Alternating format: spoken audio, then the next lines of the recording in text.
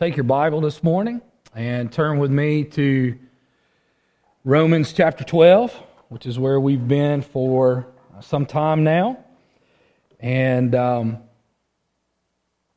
we want to look again at verse 13, which we started last week.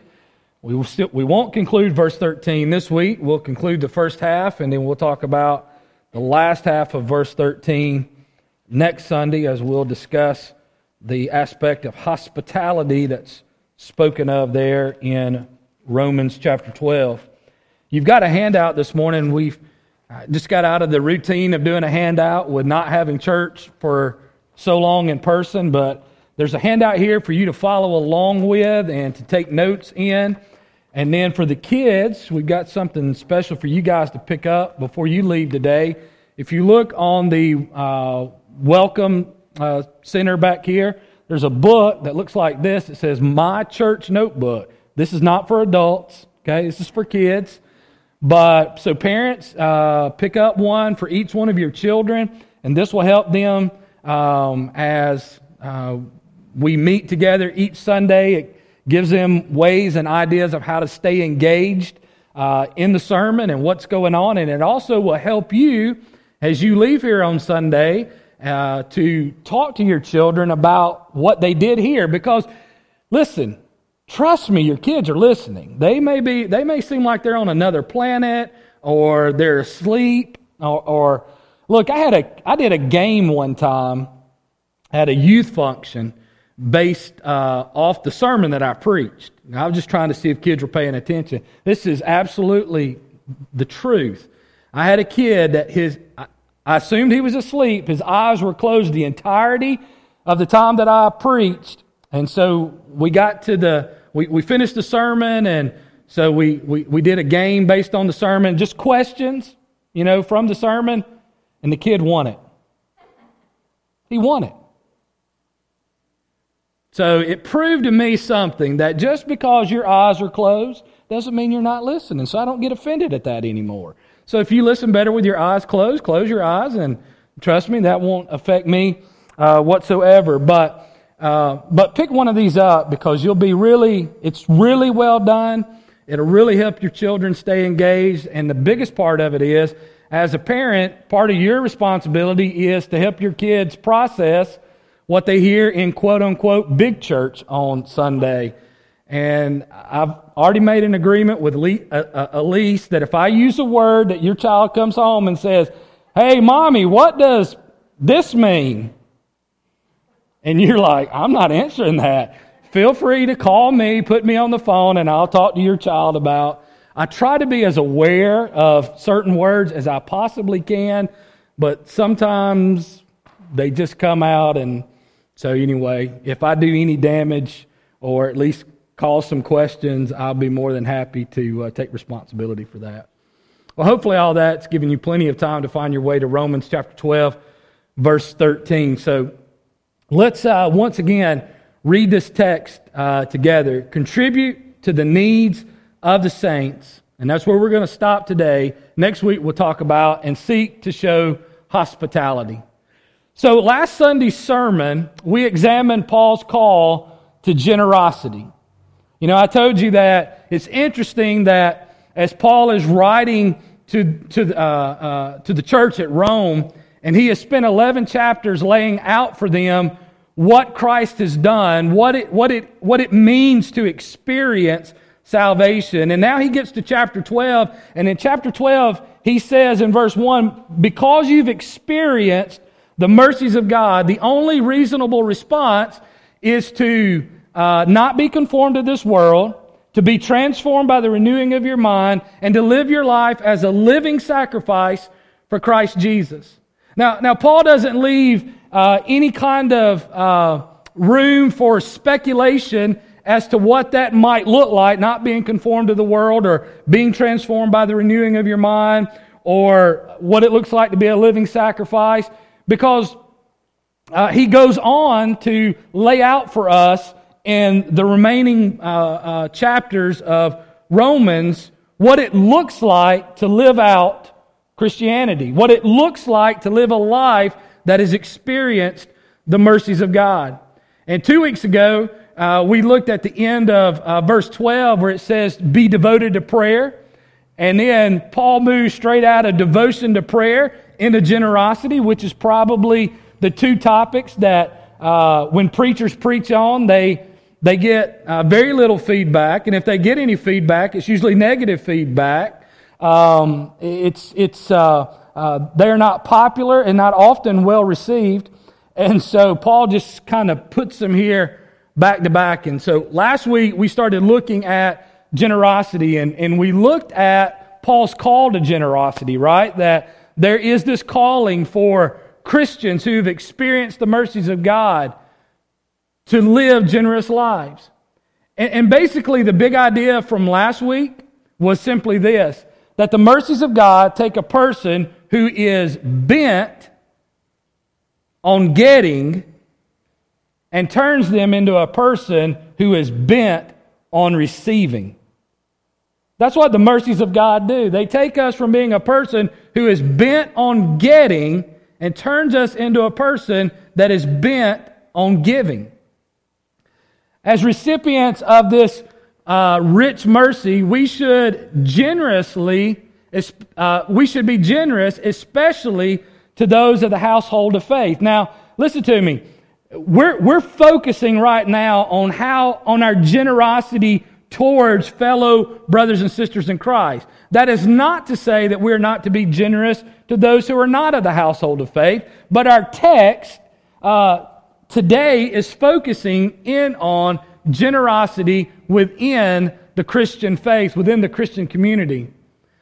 Listen, let me say something right off the bat. I didn't say this last week. I feel like I should have said it, because anytime you start talking about generosity, people just automatically, they turn on the filter that he's anti-rich, that God is anti-rich, that God doesn't like rich people, that God doesn't want people to be rich.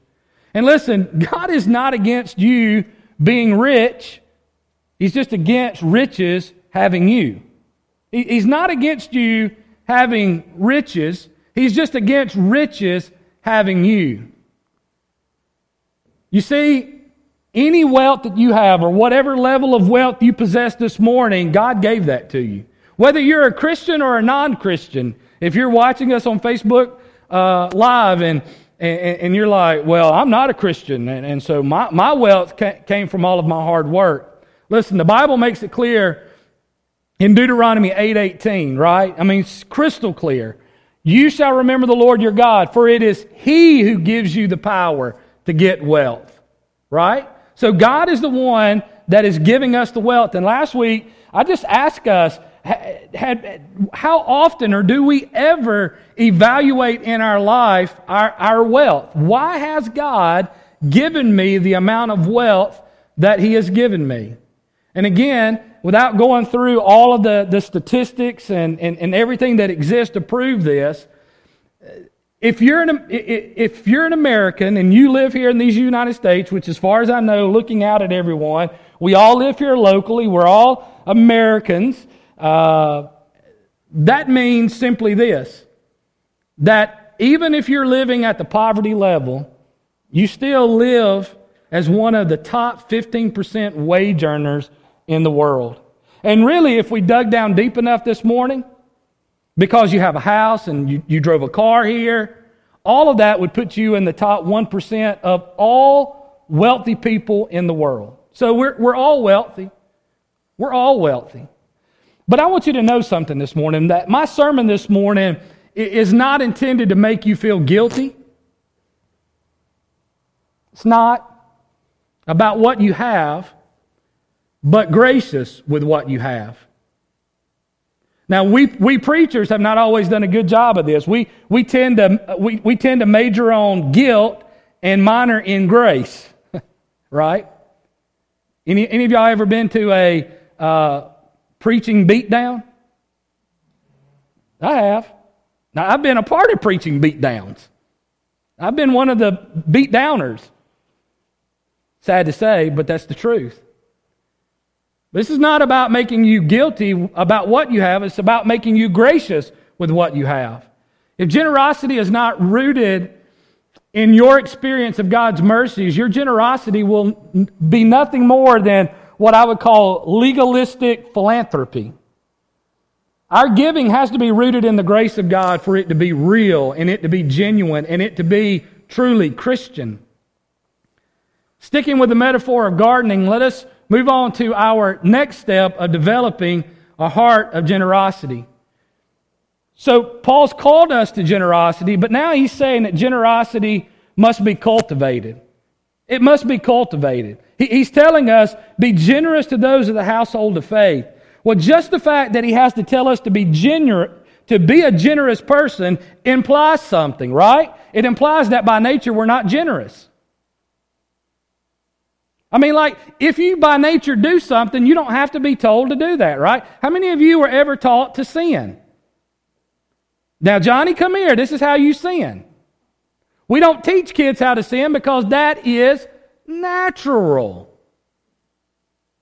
And so generosity must not be natural because Paul is having to tell us what you need to do. He's not even telling us to be generous to non-believers. He's having to, I can see maybe where he's got to tell us, well, be generous to those people who don't even know Jesus. But what he's saying is, hey, you've got to be generous to those who do know Jesus. You've got to be generous to the people you're going to spend all of eternity with. So generosity must be cultivated. And how do we cultivate generosity? Well, by the wider scope of Scripture, I would say that generosity is cultivated by meditation. And you're like, whoo, I like that. You didn't say anything about generosity being cultivated by giving. Like, wouldn't you think that would be the first way that you cultivate generosity? Is that you stroke a check, get your wallet out, put some money in, whoop out the credit card, whatever way you want to give. It sounds like if you're going to be generous, the best way to cultivate generosity is to give. And that's where we've gone wrong. Don't get me wrong, you cultivate generosity by giving, but first what you have to cultivate is a heart that wants to be generous. Why? Because Jesus cares about your motivation. He cares about your heart. He wants you to give from your heart. And we do that by meditation. So how do we meditate? You know, because, is that like some form of yoga? Do we sit with our legs crossed and our thumb and middle finger together and we got some kind of tune that we hum or some kind of incantation that we chant? Is that what you mean? Meditation simply means this, that we chew on or think about on an ongoing basis a particular thought or idea. So here's what we want to do. We want to first meditate on Christ. Meditate on Christ. Christ gives, He gives because that's His nature. So what we want to do is we want to look at the life of Christ and we want to look at how Jesus, without any kind of thought, just simply is a person who gives. And He does that because He doesn't know any other way to be, because that's His nature. That's who He is. I use this analogy Wednesday night as we were diving into this a little deeper on Wednesday night. I use Ron as an example. And if you don't know, Ron's occupation is a firefighter. And so Ron's always going to training. You know, he's always telling me about, I went to this training and went to water rescue training and went to this training and that training. And so the fire department, these guys, they don't fight fires every day, right? Y'all don't, do you? Okay. So they don't fight fires every day. And they don't fight even, big gigantic fires every day.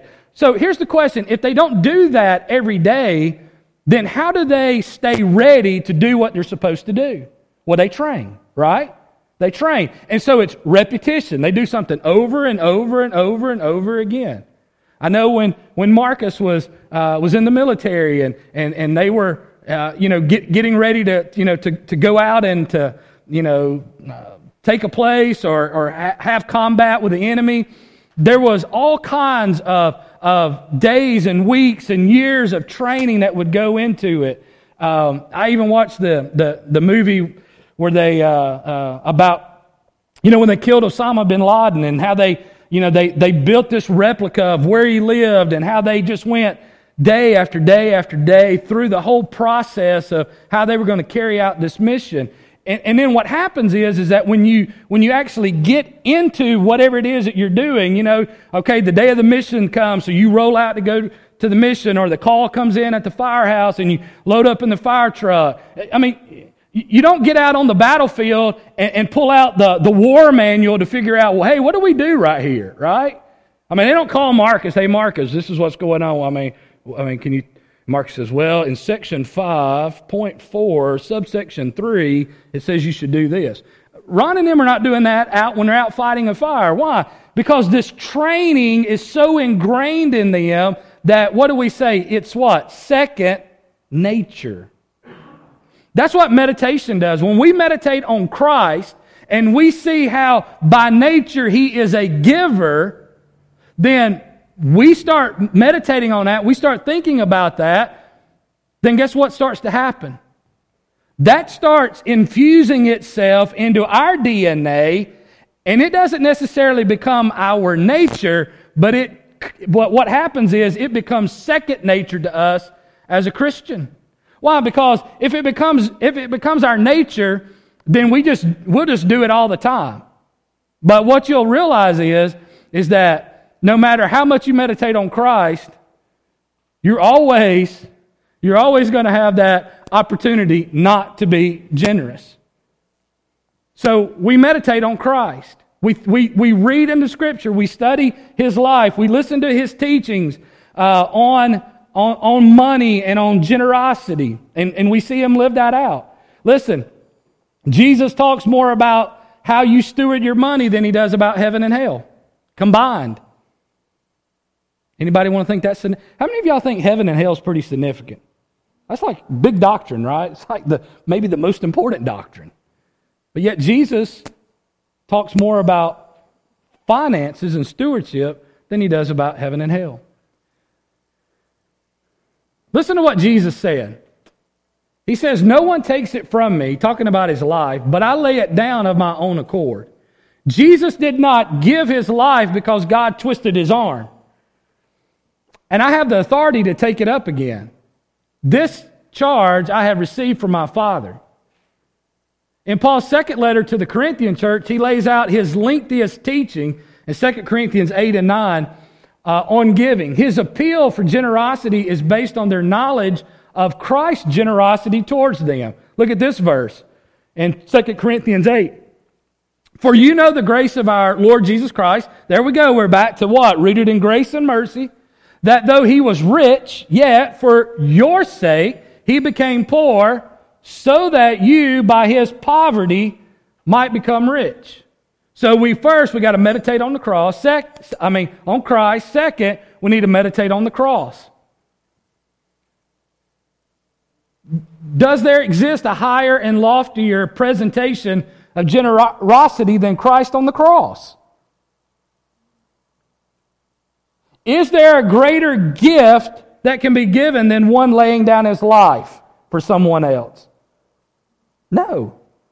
That is the highest and loftiest picture of generosity. It was there sin's unfathomable debt was settled. What is He doing? With His life, He is paying a debt of sin. Christ gave because we had a need. Christian generosity is not about meeting others' wants. I need y'all to listen to this. Christian generosity is not about meeting other people's wants. It's Christian giving their wants to meet others' needs. Did you get that? Christian generosity is not about me giving to fulfill somebody else's wants. It is me giving up my wants so that I can meet another's needs. Because Jesus is not telling you, well, give all your money away so you don't have bread to eat. He's not saying that. I mean, he could. I mean, He did say that to one guy before, sell everything you got and give it to the poor, come and follow me. But that's not generally what Jesus is calling us to. Jesus is calling us to take not what we need to meet our needs. He's calling us to take what is above our needs, which begins to take care of our wants, and to take some of those wants and not want it so that we can give to those who have genuine needs. Lastly, what we need to meditate on is our Christian responsibility. So we meditate on Christ, we meditate on the cross, and now we want to meditate on our Christian responsibility. Our text provides us with an object and an occasion for our generosity. What's the object of our generosity? The saints, other believers. What is the occasion of our generosity? Their needs, not their wants. Paul is not teaching the redistribution of wealth. That's code for socialism.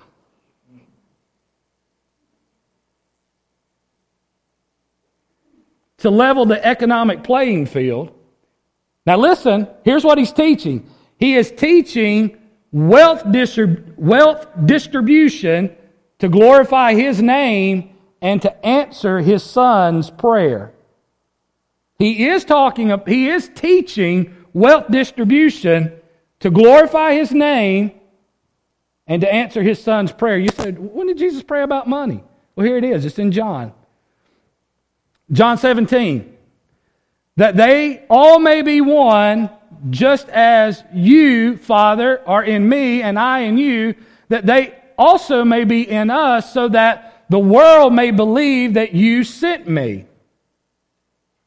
I tell you what, I think it would be a great testimony to the world if Christians started helping to meet the needs of other Christians. The glory that you have given me, I have given to them, that they may be one, even as we are one. In them and you in me, that they may become perfectly one, so that the world may know that you sent me and loved them even as you loved me. The Father strategically mixes within His family those who have little and those who have much.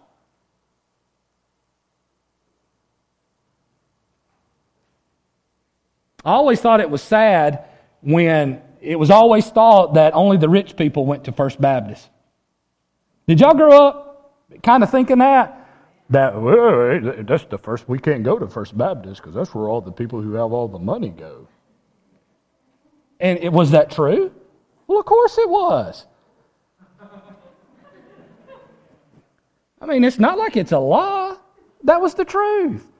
Why? Because that's where especially business people went to make connections, to grow their business. And it's still true in some places. Still true in a lot of places. But listen,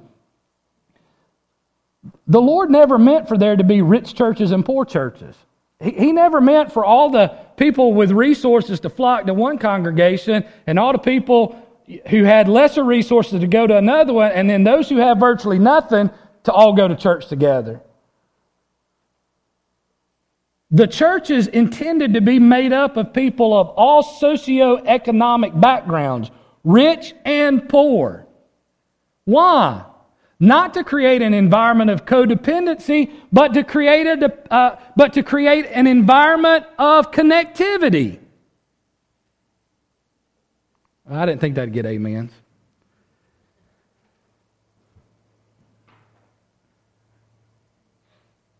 We need each other.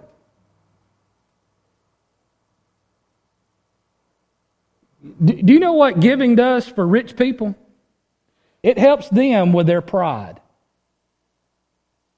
And do you know what receiving does for people who have lesser means and at times need help?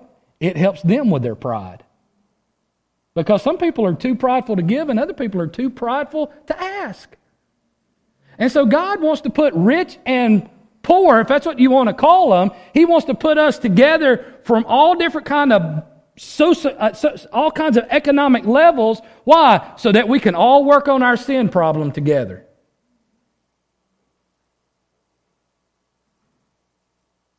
Hard to do that when you ostracize yourself. Listen to what Paul says back in 2 Corinthians 9. He who supplies seed to the sower and bread for food will supply and multiply your need for sowing and increase the harvest of your righteousness. You will be enriched in every way to be generous in every way. Watch.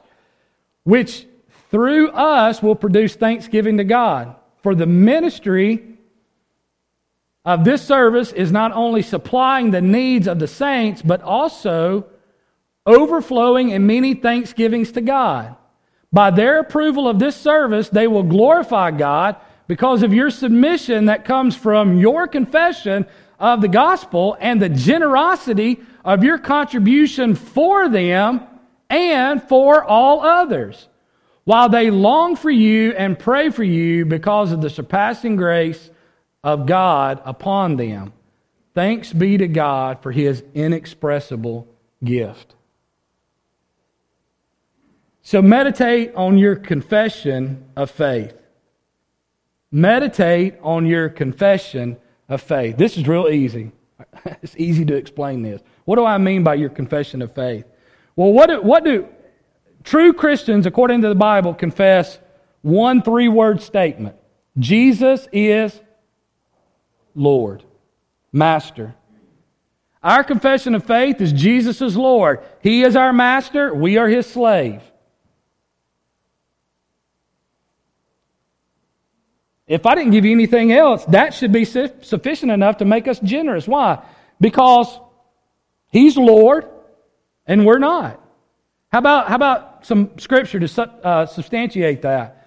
The earth is the Lord's and the fullness thereof, and the world and those who dwell within. I think that's pretty conclusive. But in case you're not convinced, I'll give you one more. For every beast of the forest is mine, the cattle on 1,000 hills. I know all the birds of the hills, and all that moves in the field is mine. If I were hungry, I would not tell you, for the world is mine, and its fullness are mine. Anybody catching on to what God's saying? It's all mine. I own it. I'm the master. I'm the Lord. You're the slave. It's mine. What I'm doing is I'm putting you in charge. I thought about this week. How to kind of maybe somewhat reconcile this in my mind, because I'm always trying to bring everyday common occurrences in the world as little reminders when I see them of what I need to be doing spiritually. So FedEx and UPS are helping me right now. This is how they're helping me. If I order a package and it never arrives, and I call FedEx or UPS and say, hey, where's my package? And they call up the truck driver who had my package. He said, I just took it on to the house with me. I liked it so much, I just thought I'd keep it. That ain't the way it works, right?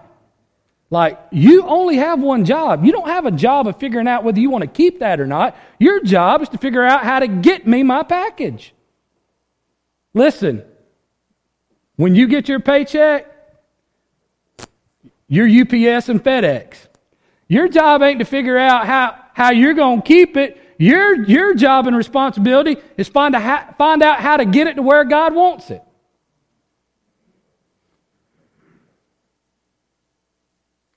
Will that stick with y'all? Every time you see UPS and FedEx, you think you can remember, wonder how many packages of God I got hanging out at the house that I hadn't delivered. I need stuff like that. Maybe y'all just better delivery people than I am. Scripture says no one can serve two masters, for he will either hate one and love the other, or he will be devoted to the one and despise the other. You cannot be a slave to God and money. If He is the Lord of our life, then Matthew 25:14-30 makes it clear that we are given a particular stewardship, and there will be a revelation and reckoning one day of that stewardship. Do y'all remember the story? God says, I give you 10, I give you 5, you get 1. Doubled, hid. Delivered, kept it at the house. Y'all need to go read that and see how that ends up. It's the first two very positive. The last one, the Lord was not kind.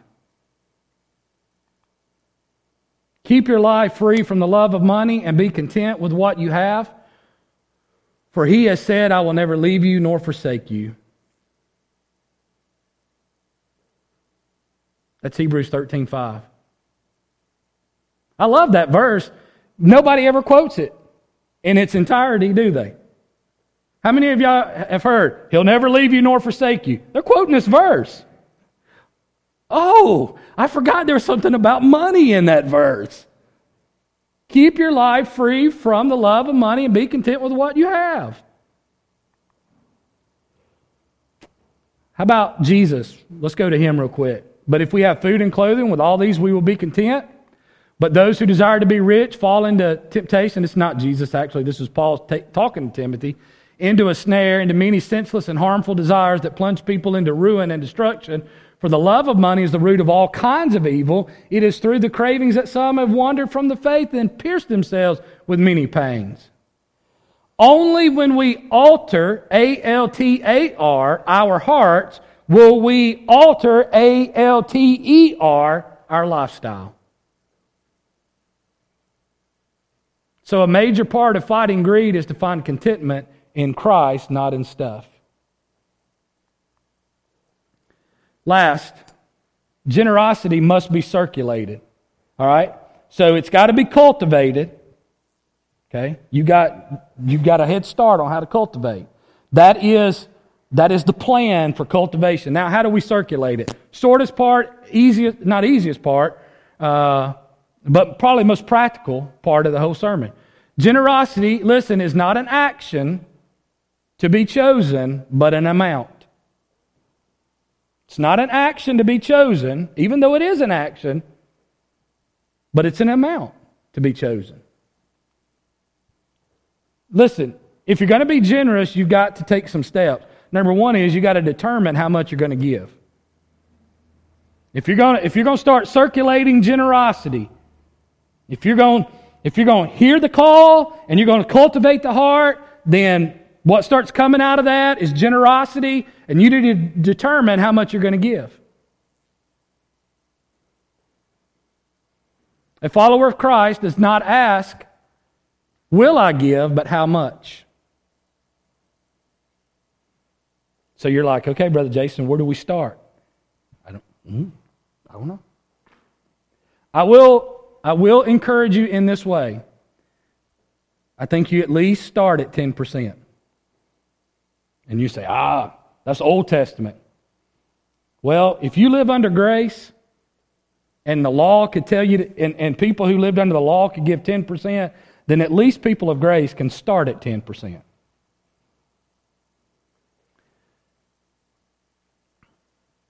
Our experience of God's merciful gift of salvation makes giving a natural extension of who they are. Our experience of God's merciful gift of salvation makes giving a natural extension of who we are. All right? So, you need to determine how much you're going to give. Then make a promise. Make a promise. Now, watch these verses. I think they're they're on the screen. 2 Corinthians 9. Here's where I get this thing about make a promise. Now, it is superfluous for me to write to you about the ministry of the saints. For I know your readiness, of which I boast about you to the people of Macedonia, saying that Achaia has been ready since last year, and your zeal has stirred up most of them. I love the way Paul does this. He just like, now, see, if you don't know the story, they had promised to give an offering back in 1 Corinthians. Now, Paul's coming back saying, I'm coming to get it. I'm coming to get the money. All right? It's been some time. Y'all made a promise. And listen, your promise was so big that I've been telling everybody about what you did. And guess what? You're being fired up to give has fired up other people to give. And they have been giving. That's what he's saying. But I am sending the brothers so that you're boasting about you. You get what Paul's doing? He's like, hey, I'm going to send a couple of brothers ahead before me and the rest of the crew that I've been bragging to you about show up. They're going to come and get you prepped and just make sure you're doing what you're saying, because I don't want to show up and you not be ready to give. Must have been a Baptist church. Must have been a Baptist church. So he says, so that our boasting about you may not prove empty in this matter, so that you may be ready, as I said you would be. Otherwise, if some Macedonians come with me and find that you are not ready, we will be humiliated. To say nothing of you, that's a little apostle smack talk there, for being so confident. So I thought it necessary to urge the brothers to go on ahead to you and arrange in advance for the gift you promised, so that you may be, so that you may be ready as a willing gift, not, y'all see the word, right? So, they had made a promise to give. Here's what I'm going to encourage you to do. It's right there. You don't fill this in right now. This is part of the take home. This is where you start praying. This is where you start asking the Lord for the first time, Lord, how much am I supposed to give? And then you make a promise. I promise to give blank, relying on the Spirit's help in order to reflect Christ and glorify my Father in heaven. So you're going to pray about that. And God's going to give you a number. And you're going to write it down. And that's where you're going to start. Now listen, you don't write that number down and think, this is my number forever. That's your starting point. And then God can He can dial in anytime He wants, because you're constantly dialing up, Lord, do you want me to do more or not? Because this is where we are right now at this point. Because something may come along and the Lord may want you to do more than you're doing. The point of giving is stewardship of wealth. Now, it doesn't work out on the screen like I wanted it to, but you see the parentheses? Take the first letter of each word, and what does that spell? Sow. What is giving? The Bible says giving is when we sow, S-O-W. What does that mean? So the point of giving is stewardship, S-of-O-W, wealth. It's our stewardship of our wealth. That's what it means to sow. When I sow, I'm just stewarding God's wealth. And where did I get this from? I got it right out of this passage in 2 Corinthians. The point is this: whoever sows sparingly will also reap sparingly, and whoever sows bountifully will also reap bountifully. Now the prosperity preachers have taken that and they've hijacked it and jacked it all up, but don't think prosperity gospel. Each one must give as he has decided in his heart, not reluctantly or under compulsion, because God loves a cheerful giver. He who supplies seed to the sower and bread for food will supply and multiply your seed for sowing and increase the harvest of your righteousness. You will be enriched in every way to be generous in every way. God doesn't increase my standard of living to increase my standard of living. He increases my standard of living so I can increase my standard of giving, which through us will produce thanksgiving to God. Giving is an act of gratitude. We sow into our Father's kingdom not because He is in need. We sow because in commanding our giving, our Father is graciously showing us how to say thank you for the grace and the mercy we've already received. When you give, you're not giving because God needs anything. You're giving because God's given you a way to say thank you for all that He's given you.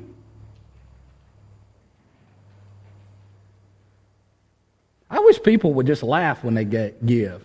Or people would shout when they gave. Or people would do a holy dance when they give. I mean, really, that's kind of what giving is supposed to do. It's supposed to emote out of us that word, God loves a cheerful giver. That word cheerful, in the original language, is where we get our word hilarious.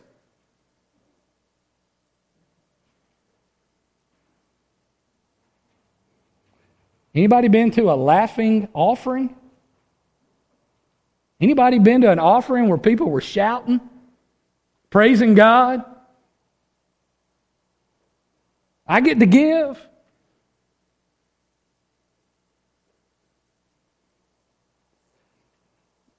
A little tongue-in-cheek, but in some ways very serious. Before COVID hit, we used to have the offering box down here because we don't pass the plate. And remember we would tell you, hey, this song is when you bring your offering and give it. I prayed, some Sundays I'd pray, Lord, let two people try to beat each other down to the offering box. I'd love to see that. Just people excited about, I get to give to God. I had a guy one time say, "Well, I don't give because I don't trust my church." Well, then get another church. And I'll say this: I love y'all, but if you're like, "Well, I don't give to Eureka because I don't trust the people at Eureka," well, then get another church and give. You say, "Well, I just want to stay here, but I'll give my money to missions." No, that ain't the way it works. You give to your church, and I'm getting a little ahead. I'll say that for a second. Real quick, giving is an act of guarding, right? What does the Bible say? Keep your heart with all vigilance, from it flows the springs of life. So listen, if you want to guard your heart, then give, because look at what Jesus said. For where your treasure is, there your heart will be also. Why? Because money does more than locate your heart. It guides your heart. It guides your heart. You say, well, I want to have a heart for missions. Give to missions. I want to have a heart for the lost. Give to evangelism. I want to have the heart for whatever. Give.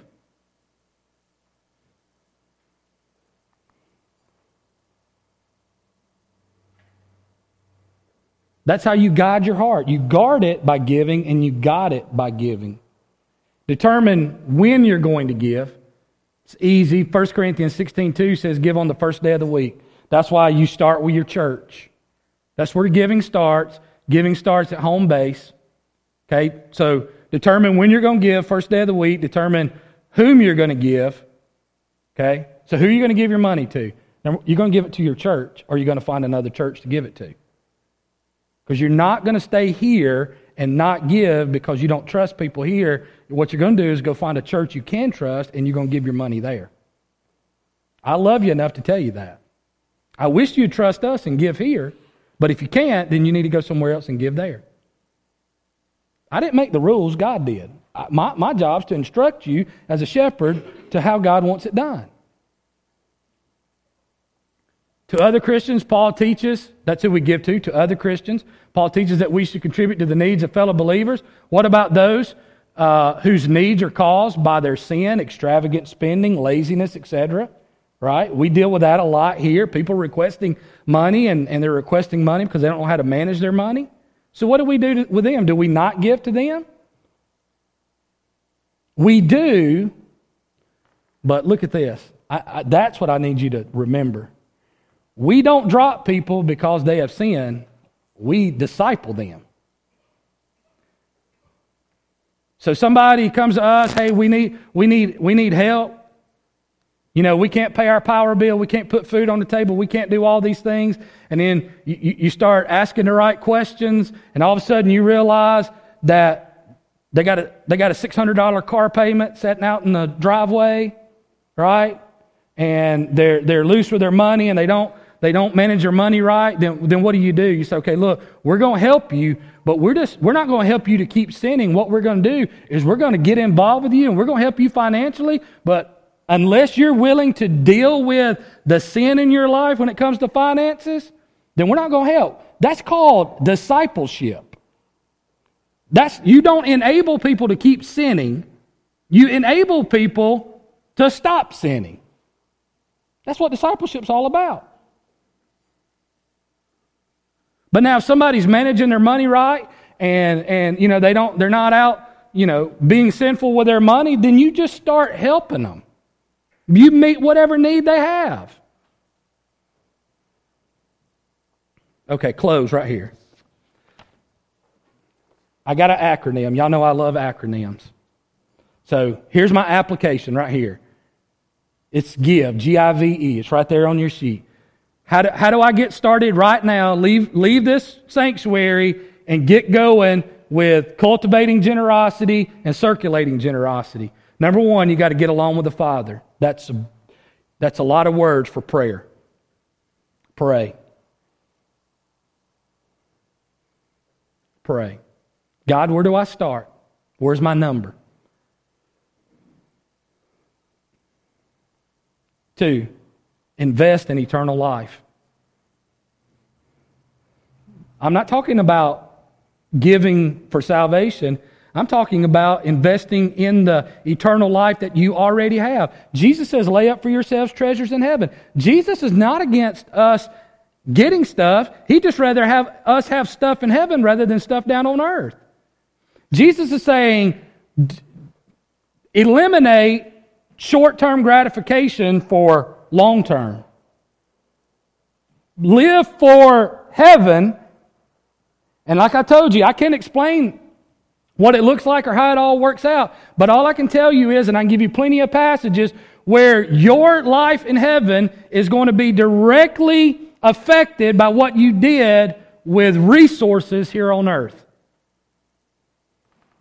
And there'll be some of us that had a lot on earth that have little in heaven, and some who had little on earth that have a lot in heaven. And you say, well, it'll be heaven. Okay. That's what you want to go with. I'm like, I want to max it out. If God's retirement program is better than 20%, last time I checked, He said it was 100-fold. Nobody's giving that down here on earth. He said, lay it up in heaven and see what I do with it. Invest in eternal life. Validate the Scriptures. What do I mean by that? Validate the Scripture. What did Jesus say? Prove me. Prove me. And see if I won't open up the windows of heaven and pour out a blessing that you cannot contain.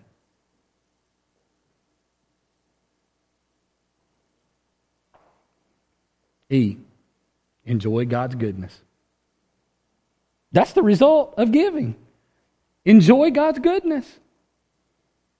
And you'll be like, how did we ever enjoy 100%? Because here we are, we only got 70% of what we get, and we're giving 30% of it away, and life has never been better. I'm not talking life in the sense that you look out and you're looking at all your stuff you got. Life's never been better because you look out and half the stuff you used to have is not even there anymore.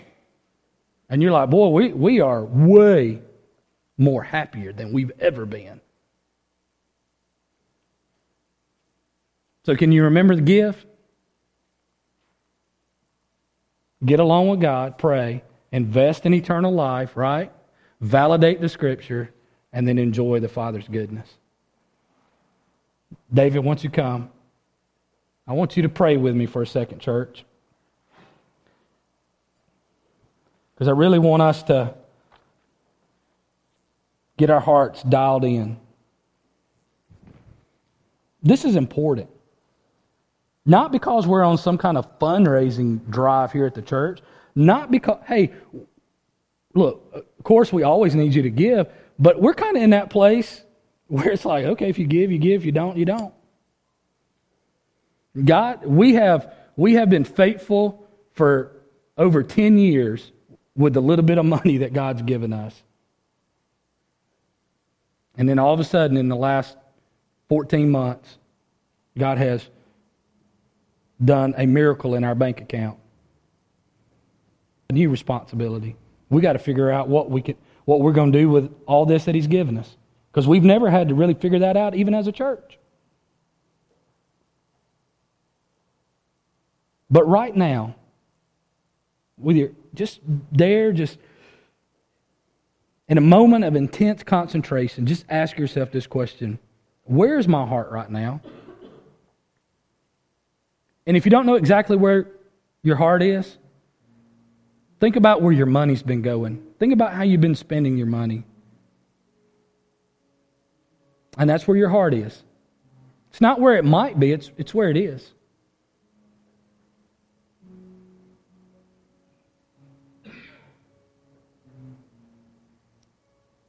And then to ask the Lord this question. Actually make this confession. Lord, I repent for my greed. I repent for not taking your goods and getting them where you want them. And once you've asked for forgiveness, then pray that next prayer. Lord, help me. Lord, help me to leave here today to get along with you and seek your face. Help me to have an investment mentality for eternal life. Help me to validate what the Scripture says is true.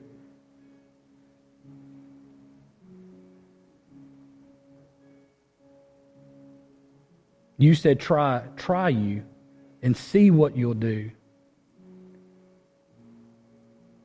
And then, Father, help us to believe that in all of that, there is great joy, unspeakable and full of glory.